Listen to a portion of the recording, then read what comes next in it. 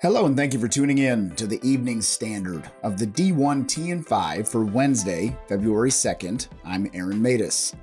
The NCAA had $1.155 billion in total revenue for fiscal year 21, per USA Today's Steve Berkowitz, who also reports the NCAA paid out $81 million related to reduced ticket sales and additional costs for COVID-19 precautions, due to the men's basketball tournament being played entirely in Indianapolis and the women's basketball tournament being played only in Texas.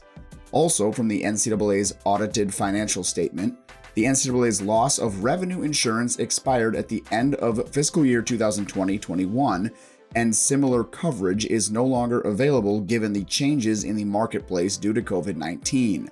Management is exploring alternative solutions to pandemic risk management and will continue to monitor the impact of COVID-19 during fiscal year 2021-22.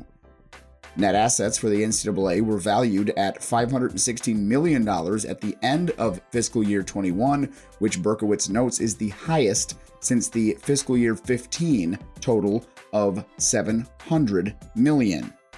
Sportico's Eben Novy-Williams adds that the NCAA benefited from a strong year in the market, with investment values increasing from $588 million to $664 million.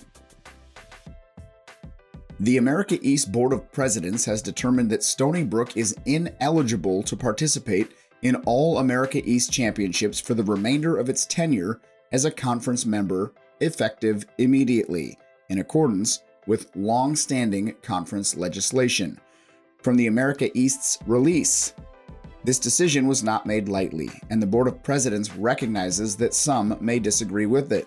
The conference has an obligation to prioritize the remaining members who are committed to the league's advancement and the student athletes who compete at those institutions now and in the future. Seawolves AD Sean Hilbron: following our announcement that we will move to the Colonial Athletic Association, we were extremely disappointed to be informed by the America East that Stony Brook student athletes would not be allowed to compete for conference championships and therefore the opportunity to earn NCAA team automatic qualification. As a result, Stony Brook plans to review all options, legal and otherwise, to address this decision.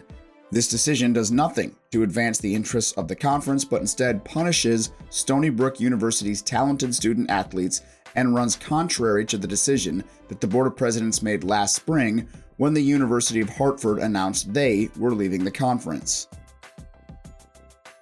Virginia Athletic Director Carla Williams discusses becoming the first Black woman to ascend to AD at a Power 5 school, explaining that on her path to the position, there was no one else that I could look to and say, "That's what I wanted to do. So I knew I would be the first when it happened.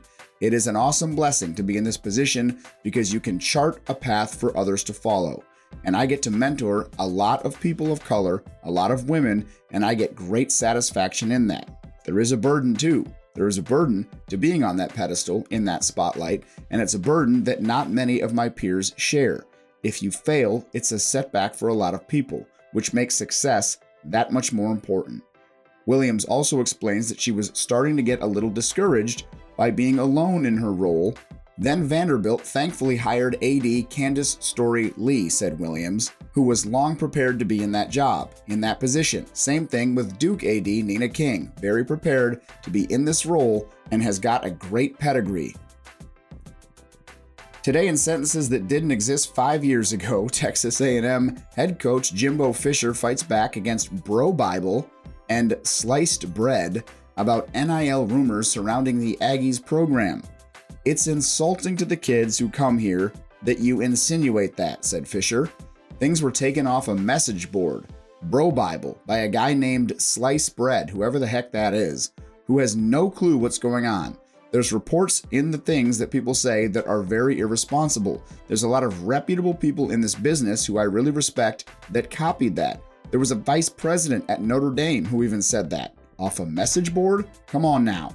Fisher goes on to call SEC coaches who say the rumors clown acts, and the guys griping about NIL, griping about the transfer portal, are using it the most and bragging about it the most. Asked if NIL helped the Tigers with this football recruiting cycle, Clemson Athletic Director Graham Neff says, "I wouldn't say it helped us. We're never going to recruit only to the NIL. We certainly are going to participate, but we always lead with who we are as a program. I don't think many people will come to Clemson, or at least I hope they don't, because of the NIL, but rather come for the people they want to be around. We are building a facility for the NIL going outside the weight room, just like we built Paw Journey with a living, breathing space. It will help our players navigate it. Our job is to help them maximize opportunities and equip them." This and more in your D1 Ticker email. I'm Aaron Matus, and this has been the Evening Standard of your D1 TN5 for Wednesday, February 2nd. Thanks for listening. We'll update again in the morning.